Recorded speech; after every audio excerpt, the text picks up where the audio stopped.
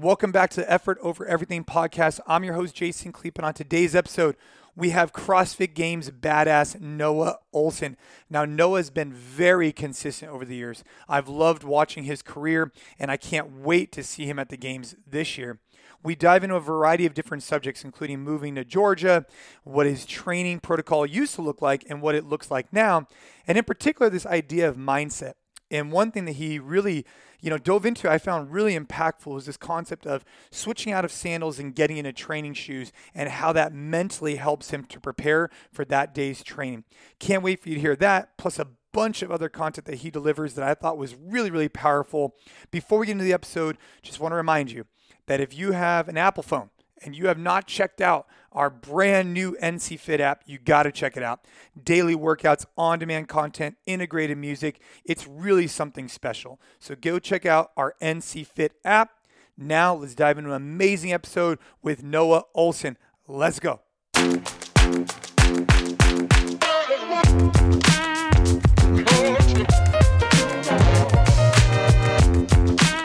So, dude, you just moved to Georgia. So, wait, you moved from Miami to Georgia. Why did you move?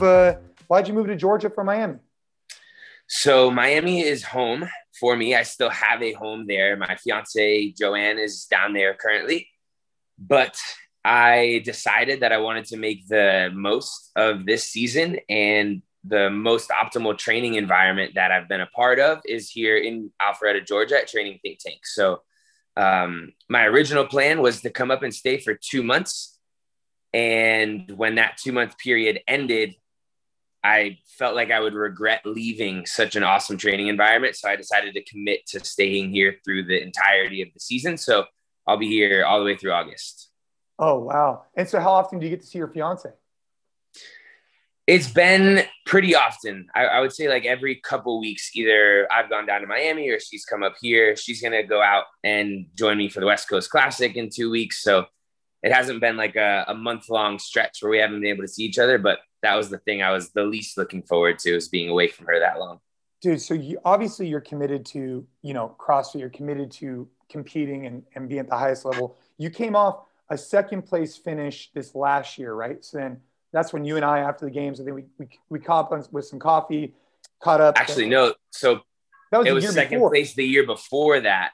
And then we had the quarantine year, which it makes sense that you kind of forgot about that because that was just such a weird situation. But I went second in 19, fourth in 20, unfortunately, and hopefully first in 2021. Oh, that was right. So we caught up after your fourth place. Yes. Yeah. Okay. Did. And so, dude, I mean, obviously you're like, you finished in the top 10 for like pretty much every year except for one, which is super impressive. 6 out of 7. Well, dude, I mean, that's really impressive because it shows your consistency across the board in all these different events. I mean, think about all the events you've competed in, from swimming to long runs to whatever, and you've been able to stay consistent. So I'm curious from a training perspective, you've been in the sport now for what, 8 years? Since you really I have been at the Games. This will be my 8th season, but I've been doing CrossFit for over 11 years now. Wow. And so you started really young. And I'm curious, how have you seen the sport progress? Because back in the day, right, let's just say like 8, 10, even when you started at the Games 8 years ago, like it wasn't as common to have these training groups. Now you're starting to see them pop up, right, where you have Training Think Tank, you have, Tia and her crew, you have the Mayhem crew, you have different, in New England. And so I'm wondering, how has the training volume shifted from when you first got in to like, what is the commitment level now? What does your training look like on a regular basis? I'm really curious, total duration and like the flow of the day. Yeah, man, I would say, honestly, thinking about it, at first, my gut reaction is to say that back in the day, I trained way more than I did now, just because it was like young, fresh, eager, hungry. But I don't necessarily think that there's been much of a drop off in the volume of training. I think we probably still train just as much as I did back in the day. There's just a lot more purpose and structure to it. So now we are doing 2 to 3 sessions a day. Each session is anywhere from 1 to 3 hours. So on a long day, we might actually be training for a good 6-7 hours. But then there are short days where it's like really potent stuff that you're only like 3 hours of training. But for the most part, I would say that the volume has kind of stayed the same, and the purpose behind it has just gotten much better, more structured. Wow. So do you go to the gym and do you basically stay there all day, or do you do a training session in the morning, come back, go midday, come back, go in the evening? Is it normally segmented that way, or is it just like a long ass block? Yeah, so that has adapted over time as well. I think I used to just go and spend the entire day at the gym. And then I realized that that wasn't really the best case scenario for me. You know, I would get into that second session and not be able to bring as much heat as I was in the first session. So I've kind of adjusted to where now we'll get into the gym pretty early. We're starting usually around somewhere between 8 and 9 a.m. for the first session. And then I'll come back home. Luckily, I live super close to the gym up here and back home in Miami. So it's like a 3 to 5 minute drive around the corner. I'll hang out with Max, eat some food, go back to the gym, and I'll do that 2 or 3 times. So the breaks are not super long, and we do a good job here, I think, of managing our schedule. So we're done training. We start around, let's call it 8 a.m. We're done by like 3 p.m. most days. So I've got a good chunk of the afternoon to myself to kind of live that quote unquote normal life. Yeah. And so as the season progresses, I know for me, when I was competing, I had a different mindset to the open, the regionals, and the games, because traditionally the workouts would be a little bit different. You can kind of get an idea of what they're going to look like. So for you now, you've already participated in the open. You have the semifinal coming up, which some of this has been a little bit challenging to track, I think, just because the games have gone through some evolution and some adjustments. But you're competing about 2 weeks for a semifinal, which then hopefully and should qualify you then for the games. And so how does your training look different compared to prepping for the open, prepping for the semifinal, and then prepping for the games? For sure. It's a good question. And I think this season is always changing. Like you just said, we've gone through so many different iterations. Prior to this year, there were years when the open would automatically qualify you for the games. So in those years, there was a little bit more weight to the open. You know, you wanted to show up there and lock in a spot. Now that you have to make it through the open, and then you had to make it through quarterfinals, and then you had to make it through semifinals, it kind of removed some of the pressure and the weight on the open and on that quarterfinals performance, because ultimately now it comes down to qualifying through this semifinal round.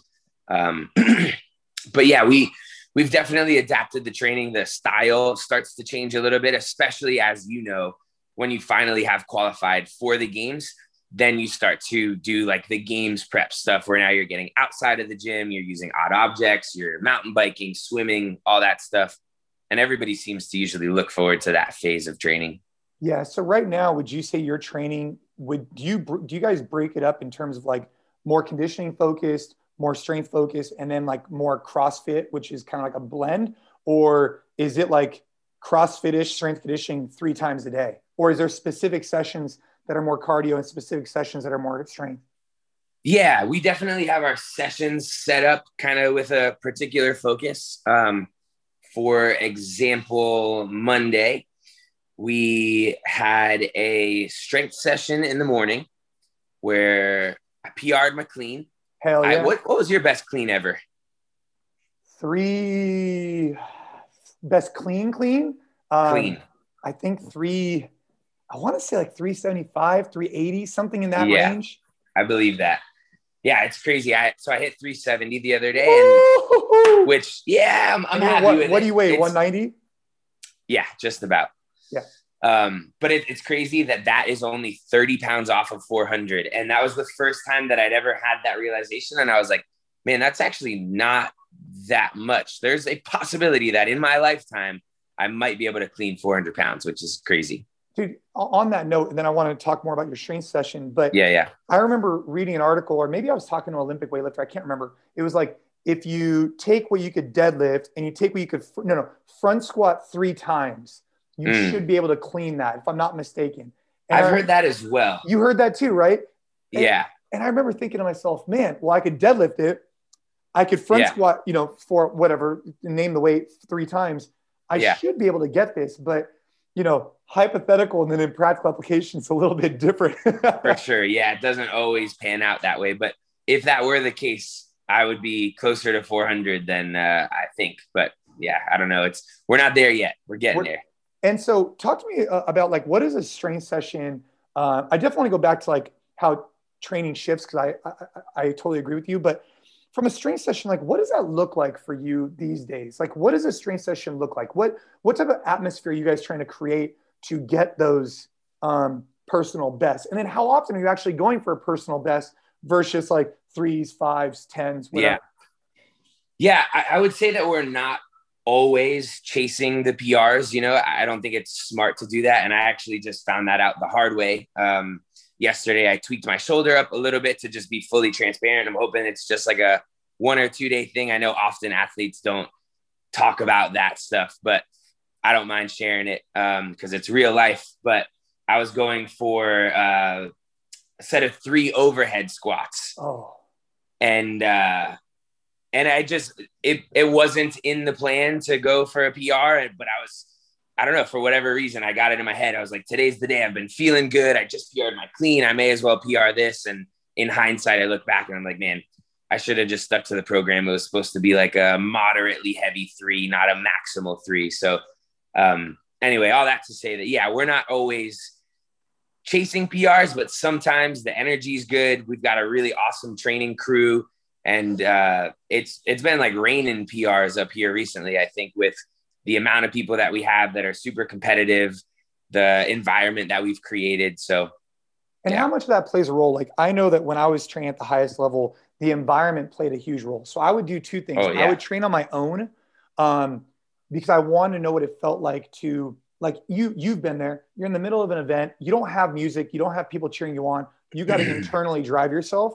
But then you also want to surround yourself with these people because it's fun, it's inspiring, it keeps you motivated. So do you have to bridge the gap between always training with other people and having like this like energy that just fills the room and then also doing stuff on your own? Or do you not really train on your own and you stick mainly with being in the energy of the room? Yeah, I mean, I prefer to train with people. I just think that is going to get the most out of me. So I think there's a valid point there as well, though, that you have to be used to kind of grinding on your own. And I think in our training, that does happen. Like we're out at a track session and you're going to separate from the guys and be running on your own at some point. So I think hopefully that's enough exposure to prepare me for when that happens at the games as well. And how often are you doing a track day? Like once a week? Yep. I think like a traditional just running track session is about once a week. I'm sure it'll shift from the track to like some trail running, hill stuff once we have everybody qualified for the games. But yeah, I mean, to go back to the whole structure of training, usually I was just talking about that Monday. So Monday we had a traditional strength session and then everybody left for a little while. And then we came back and did a CrossFit session. They had released one of the workouts for the West Coast Classic. So we retested that one that you have actually done, the 2013 Chipper, I think it was called, or something like that. It was like a legless rope climb, or 2013 legless. Oh. It was legless rope climbs and thrusters. Oh yeah. Yeah. I don't know if this wasn't noted, but the legless rope, those were the short ropes, right? Yeah. I remember that. Yeah. Okay. For sure. So you guys did that. And then, so that was like your midday session. Yep. And then did you come back later? At the track. Okay. Yeah. So you are some days segmenting it out like that. And so as you prepare and, you qualify and you prepare for the games, do you then really start expanding those margins, right? I mean, you're outside the gym. What would you say? 60% of the time and in the gym 40% of the time? Because you've already built this hedge. Yeah, that seems about right. Definitely just getting exposure to either stuff that we've done in the past, like they've had bikes of some sort at the games the past few years. So we'll go and get exposure. We'll do a road biking day. And then the next week we'll do a mountain biking day, just so that you've got all these little touches so that if something comes up, you're not caught with your pants down, I think that we had done paddleboarding one year and there's going to be stuff that like we'll train and it won't come up. And maybe it was a waste of a session, but it's better to be safe than sorry, as they say, So looking back on the past 8 seasons, what's the most unique event that you didn't expect would come out of the games? Because the games always throws out little kind of gems, right? What's the Yeah. one? What's the like? Was it that cyclocross or what? What event kind of threw you for a loop? Yeah, cyclocross was really unique. The crit thing was unique. It just when there's like a specialty sport that they throw at all of us who are not really meant to be specialists, that can just be tricky to see how quickly somebody adapts to those things. I don't know. I think for whatever reason, one of the things that just came to mind was the Atalanta event that we had last year. Not that that workout on its own is that crazy. I mean, it's a pretty crazy workout, but the fact that it was the final workout after like all of the stuff that we had already done that weekend. I remember when he said that that was what we were finishing it off with. All of us, I mean, the 5 guys and 5 girls that were competing kind of looked around and we were like, for real? Like we're doing all that after all that. And it was kind of like, yes, just do what you can to make it through. But Dude, how about that time when you got turned around and you had to do the run twice? What was that like? so that, fortunately for me, unfortunately for the story, wasn't as shocking because I happened to be, I think, in 3rd at that point. So I had already seen Matt and Justin turn around and they were on their way back up. And so in my mind, I knew something was up. So when he said to turn around and go again, I wasn't as surprised as they were. Okay. The suspense was gone. Yeah. Okay. Yeah, exactly. And so, and then also on that same note, you've competed in, I mean, at this point, hundreds of individual events, right? Which one I wonder stands what out the to actual you? number for that is. What would you say if there's like an average of 15 events at the games and across then 8 years? I mean, you're yeah, probably, and then not to mention the Open, getting close. and then regionals, and I mean, you've competed in a Oh, lot if of we events. were talking about all those, yeah, it's tons and tons.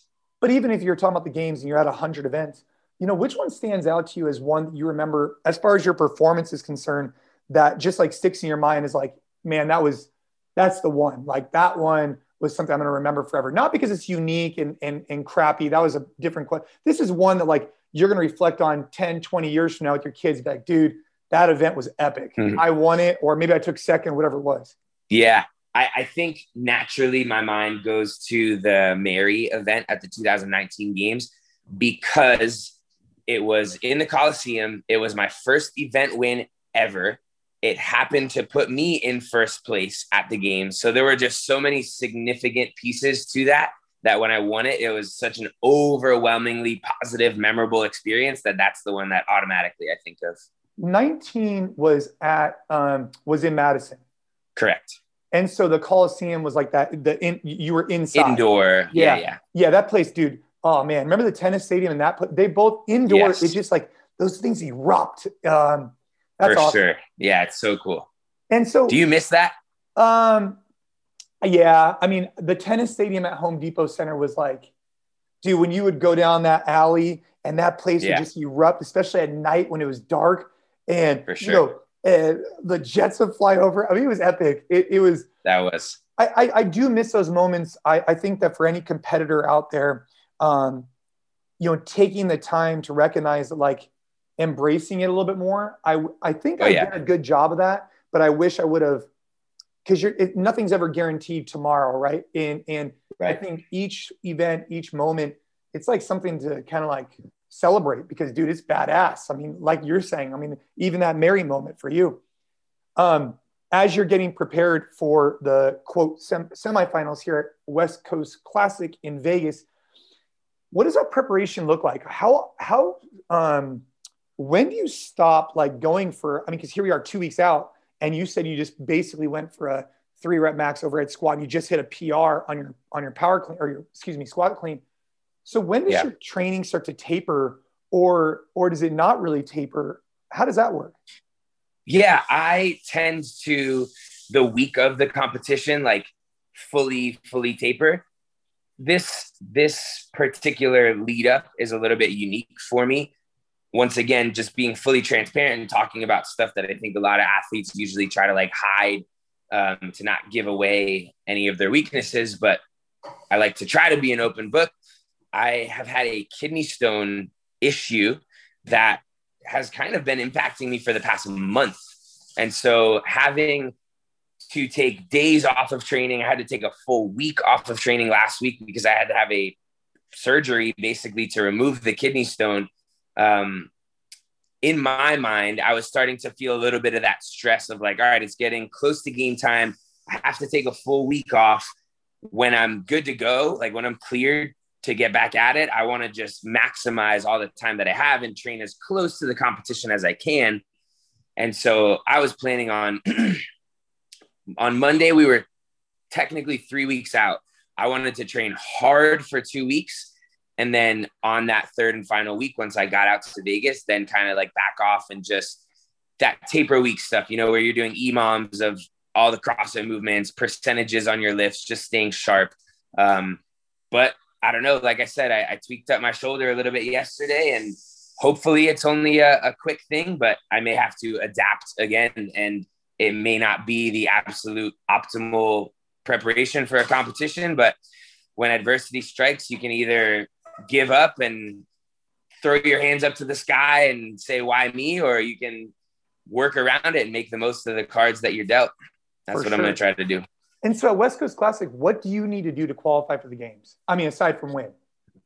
Top 5. Top 5. Okay. Yep. Top 5 goes to the games. And so as you're approaching that, I guess you're just going for the win anyways, regardless. But I want to switch gears a little bit because I want to talk about these sponsorships. You are the first CrossFit athlete that I've seen ever who, worked with Gymshark. And I found that to be really interesting because they're more of a European brand, right? Is that correct? Yeah, they were founded in the UK relatively recently, actually. They're a very new company. They were started about 5 years ago by this young guy, Ben Francis, and they just got valued at, I want to say like $1.7 billion at the end of last year. So really, really up and coming, fast growing company. And they want to get into both the United States a little bit heavier and the CrossFit space. So I'm humbled and excited about the opportunity to help them do both of those things. Yeah. And so tell me, how does that process work? Because you see athletes who got sponsored by Reebok, others that got Nike. And then if I'm not mistaken, I think you are working with Puma and Gymshark, or am I mistaken there? Yeah, so I'll give as much insight as I can without sharing too much where my manager would get mad at me. But I had a contract with Nike for the last handful of years that expired at the end of the year. We were in kind of that negotiation period where we were able to talk to everybody, all the different brands that are out there and see what the best decision would be for myself as an athlete, myself as a person trying to financially support my family. And we ended up getting connected with Gymshark through a fellow Gymshark athlete and a friend of mine, Devin. And the conversation just started, and it was just kind of like one of the options. And it just was, every time that we spoke, it was perfect. Like it was just everything lined up well. We were really excited. The vibes were right. The relationship made sense. And so we ended up finally deciding to go with Gymshark for apparel. That kind of left the footwear category open. So you've been seeing me wear a handful of different shoes just because, again, I have the freedom to, and which I haven't had in years. So I'm just trying different stuff. I still wear my Nike Metcons, wear my Nike lifters. I've tried the Pumas. I've tried the Innovates.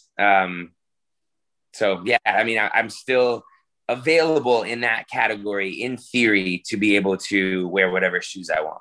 That's cool. The good news about that is at least when you do decide on a company you want to align with, you've been testing out all these other products. And so whatever you go with, your audience and for yourself will know, hey, that's the one you wanted because you've been testing everything out. Yeah, for sure.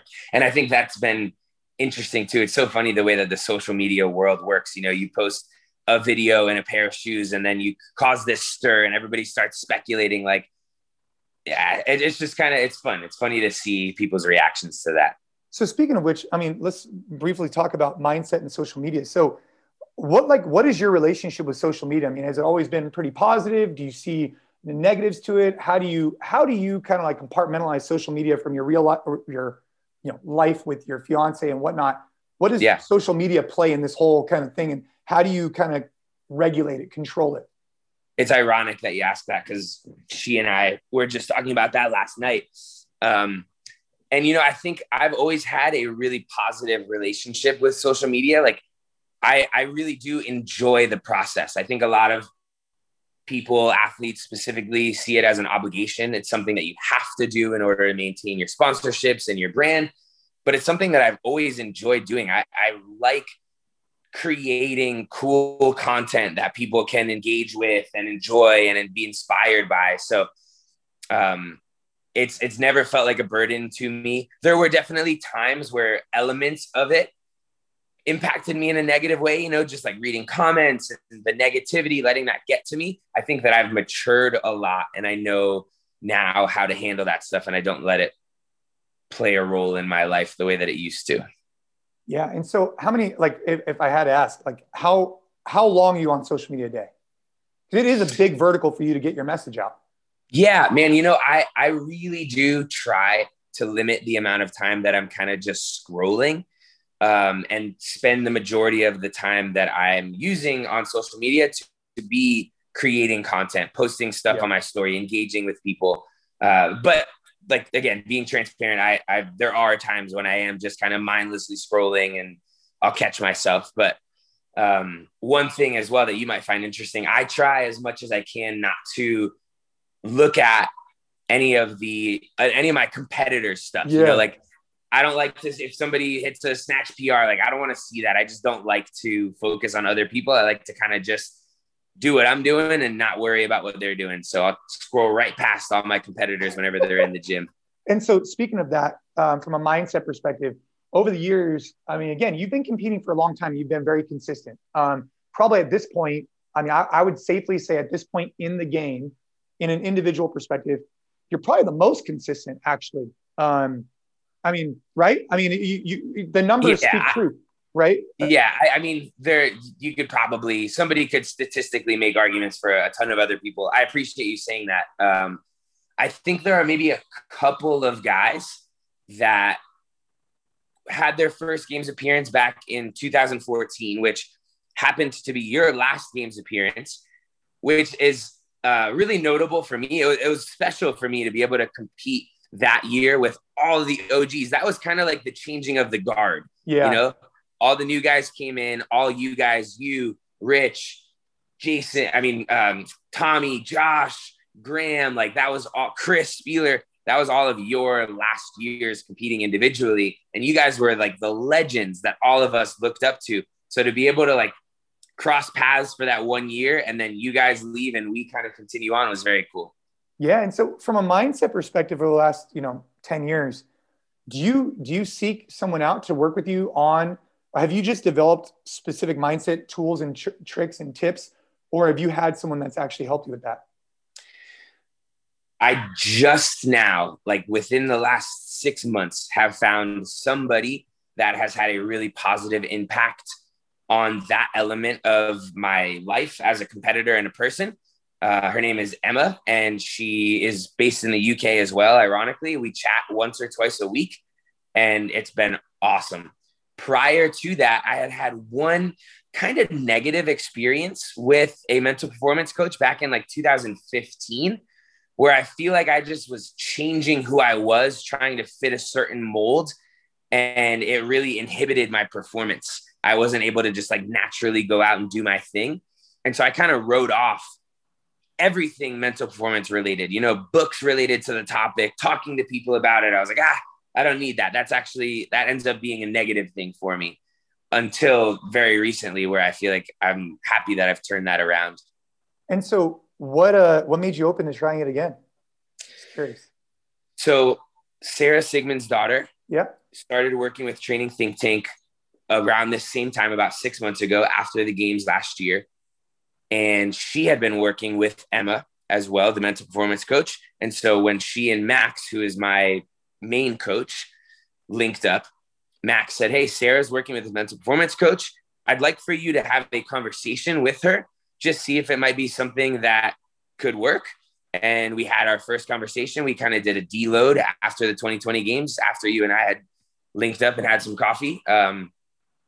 And I don't know, we vibed really well. I liked her mindset and her approach to the conversation, and we've been chatting ever since. And I do really think she has had a significant impact on what I'm able to do physically because of what I've been able to do mentally. Dude, that's awesome. It's scary to think because, right, you came up a second and a fourth, and now here you are saying that you've been able to, you're PRing your lifts and you have a performance coach that's going to help you improve even more. And so what type of things before you go to an event, and these are just really questions I'm really curious about as things have evolved. Yeah. What kind of things, like, do you have like a very consistent structure you do now before you go to an event? Do you always do the same thing? Do you always tie your shoes the same way? Do you always put your socks on the same way? Do you have some type of like mantra that you use? Anything like that going into these events?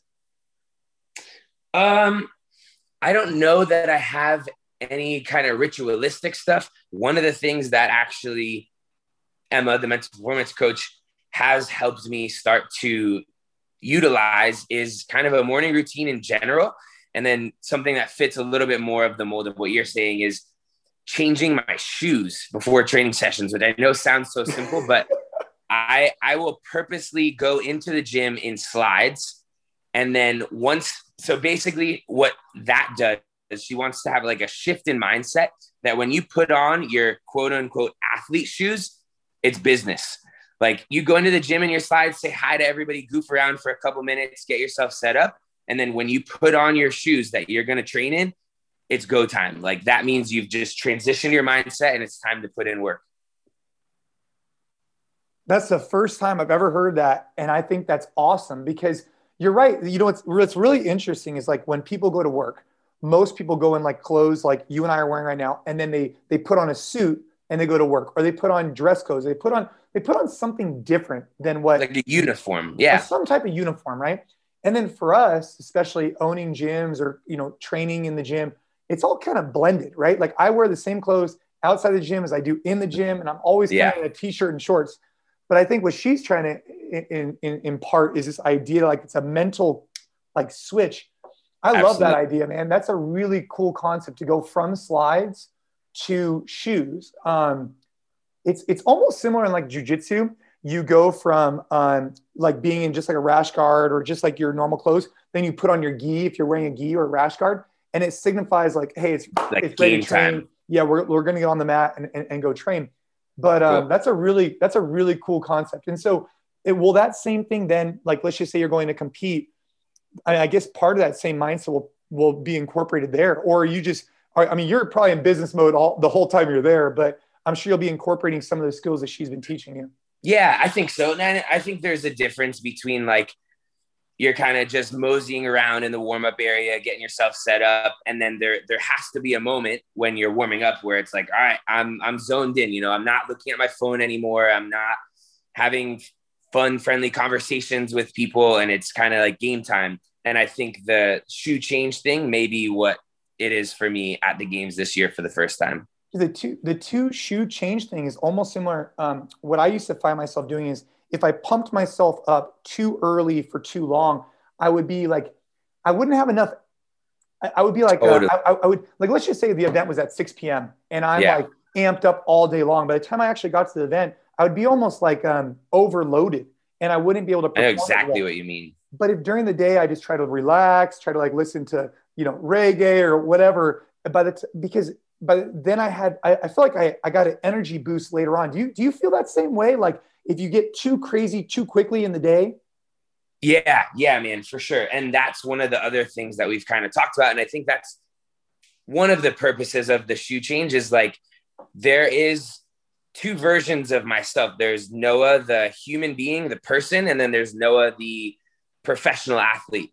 And so being able to spend the day in the slides as Noah, the human, is a little bit more nonchalant. It's relaxing. It's not as taxing. And being able to transition then into the elite athlete mode, then it's like, yeah, exactly what you're saying. Like you haven't wasted that energy all day being in that mindset, being that person that it takes a little more energy to be. Dude, I love that. And so talk to me about Happy But Hungry. What is that? Where did you, you've kind of branded that as something that you lean into. What does that mean? Man, it's funny that you said lean in. So many little ironies, but lean in is like the phrase that I think was the most impactful in working with Emma. We talked about like the tough stuff, the tough training, the stuff that makes you nervous, the stuff that you don't look forward to. And I went through a process a couple months ago with her of like seeking that stuff out and leaning into that. And that, I feel like that's like my go-to phrase when it gets tough out on the floor. It's lean in. So it's funny that you said that. Anyway, Happy but Hungry is kind of a mantra that I came up with by chance when I first started working with Max El-Haj at Training Think Tank. I'll keep the story really brief because I think many people have probably heard it, but Max was talking to me about how Travis Mayer, who is one of my training partners and one of Max's athletes, utilizes anger when he trains. Like he goes to that dark place, you know? And he was saying that he thought maybe I should try to tap into some of that. And I feel like I tried it for a week and I came back to him and I was like, man, that's just not me. Like, I'm not that person. I'm a really happy guy in general. Like I love my life, but I don't want you to mistake the fact that I'm out on the floor, like laughing and smiling and having fun for me being content. I'm still super hungry. I want to win the games. And it kind of clicked right there. I was like, I'm happy, but I'm hungry. And I was like, oh, that sounds kind of cool. Let's roll with that. And now it's just turned into this lifestyle that to me can be applied to anything, right? Like love what you're doing as much as you possibly can, but never get content, never settle, always be hungry and striving to do a little bit more. Dude, I love that. At NC Fit, we've gone through a few, evolutions as a company. And one of the things we've really been, quote, leaning into lately is this idea of effort over everything. And this concept that like, we just want to put in our best effort. And it's a similar idea of like, you're happy, but you're hungry. Like you want more. You want to put in your best performance. And that goes for everything in life, not just in the gym. But I love it, man. Happy but hungry. It's a great kind of mantra or thing to dive into. And so, Thank you. I mean, look, we're a couple weeks out from a big competition. I'm looking forward to seeing you at the games. You just signed a new deal with Gymshark. You have a fiance. You just moved. I mean, bro, life is good, man. It's been great to watch you over the years compete at a really high level and do as well as you have. And Thank dude, you so also much. for people that don't know you personally, like you're a good dude. You're a cool dude. Like I appreciate that, man. Yeah, and you're as are you. Oh, come on, man. And so, any other big plans coming up aside from just qualifying for the games and training? I mean, I know that's a big focus, but anything else going on? Yeah, it's interesting. And you and I have had a couple of conversations over the years on like business stuff and the Happy but Hungry brand in particular. You've always been fond of that, which is awesome. I love that support. And I almost feel guilty saying to you that I don't want to say that I've put Happy but Hungry as a brand on the back burner, but I was kind of trying to juggle both, like really building that brand and being a competitive athlete. And I decided this year that I was going to not put as much focus on Happy but Hungry and really, really just dive into being the absolute best version of myself that I possibly can. As you know, we've all got a timeline at the top. So I feel like I thought that by the time I was 30, which I am now, I'd start to fizzle out. But as we've seen, I'm PRing and I'm feeling awesome. So I think I've got a few more years in me and I really want to try to capitalize on those. And once I'm done being the competitive athlete, try to dive as far into all of the awesome stuff that you're doing on the business side of things. So, what was the original question? No, just what you had planned. But I mean, I think like life in general. That you're just focused on being a professional athlete, which I think in itself is great to hone in. And it's funny. So I'm 35 and I stopped competing. Well, Ava got sick in 2016. So I was like about 5. So I was 30 when I stopped competing.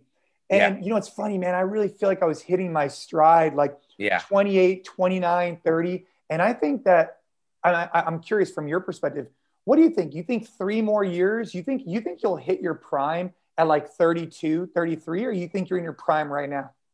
It's so tough to say, man, because it seems like it's always changing. And again, I really did think just because of the landscape of CrossFit, like you stepping out at 30 and a couple other guys, in my mind, I'm like, okay, then that must be it. Like if all these guys are leaving the top of the game at 30, it's going to be the same for us. And now that I'm here, and I feel good, it's like, all right, well, I don't need to do that just because it was what I thought was going to be the case. If I feel good, I'm going to keep rolling with this. So yeah, as of right now, arbitrarily, a few more years sounds like what's feasible. Who the heck knows? Maybe, like you said, maybe I do start getting better than ever 2 years down the road from now when I thought I would already be retired. So I don't know. That's the exciting part, man. You never know. You never know. Well, dude, it's been awesome to catch up with you, get a backstory of what's going on, and can't wait to follow the journey with the West Coast Classic. And yeah, I'd love to talk with you again, man. We could wrap all day. Yeah, for sure. I agree. If people want to know more about, Noah Ohlsen, your background, maybe if people aren't as much in the CrossFit space, where should they go? Yeah, man, I appreciate the opportunity to throw some plugs. Instagram is kind of just the primary one at NOHLSEN, but I feel like YouTube is a place that I've been putting a lot more energy and attention into lately. So I think you guys can get some more long form opportunities to know me on YouTube. Love it, man. Well, dude, great catching up with you, and have an awesome day in Georgia. Thank you so much, my brother. Same to you.